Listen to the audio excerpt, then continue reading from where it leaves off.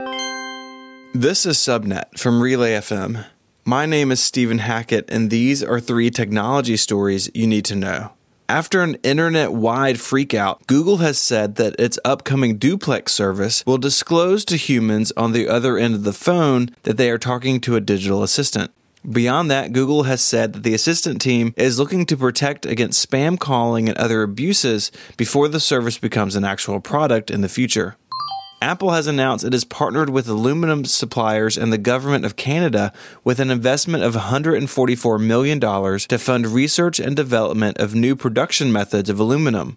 These methods release oxygen rather than greenhouse gases during the smelting process. The new production is completely carbon-free and could be in place as soon as 2024.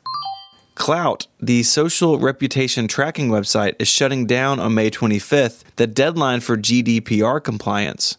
The European Union privacy law isn't directly blamed in the blog post announcing the site's death, so make of that what you will.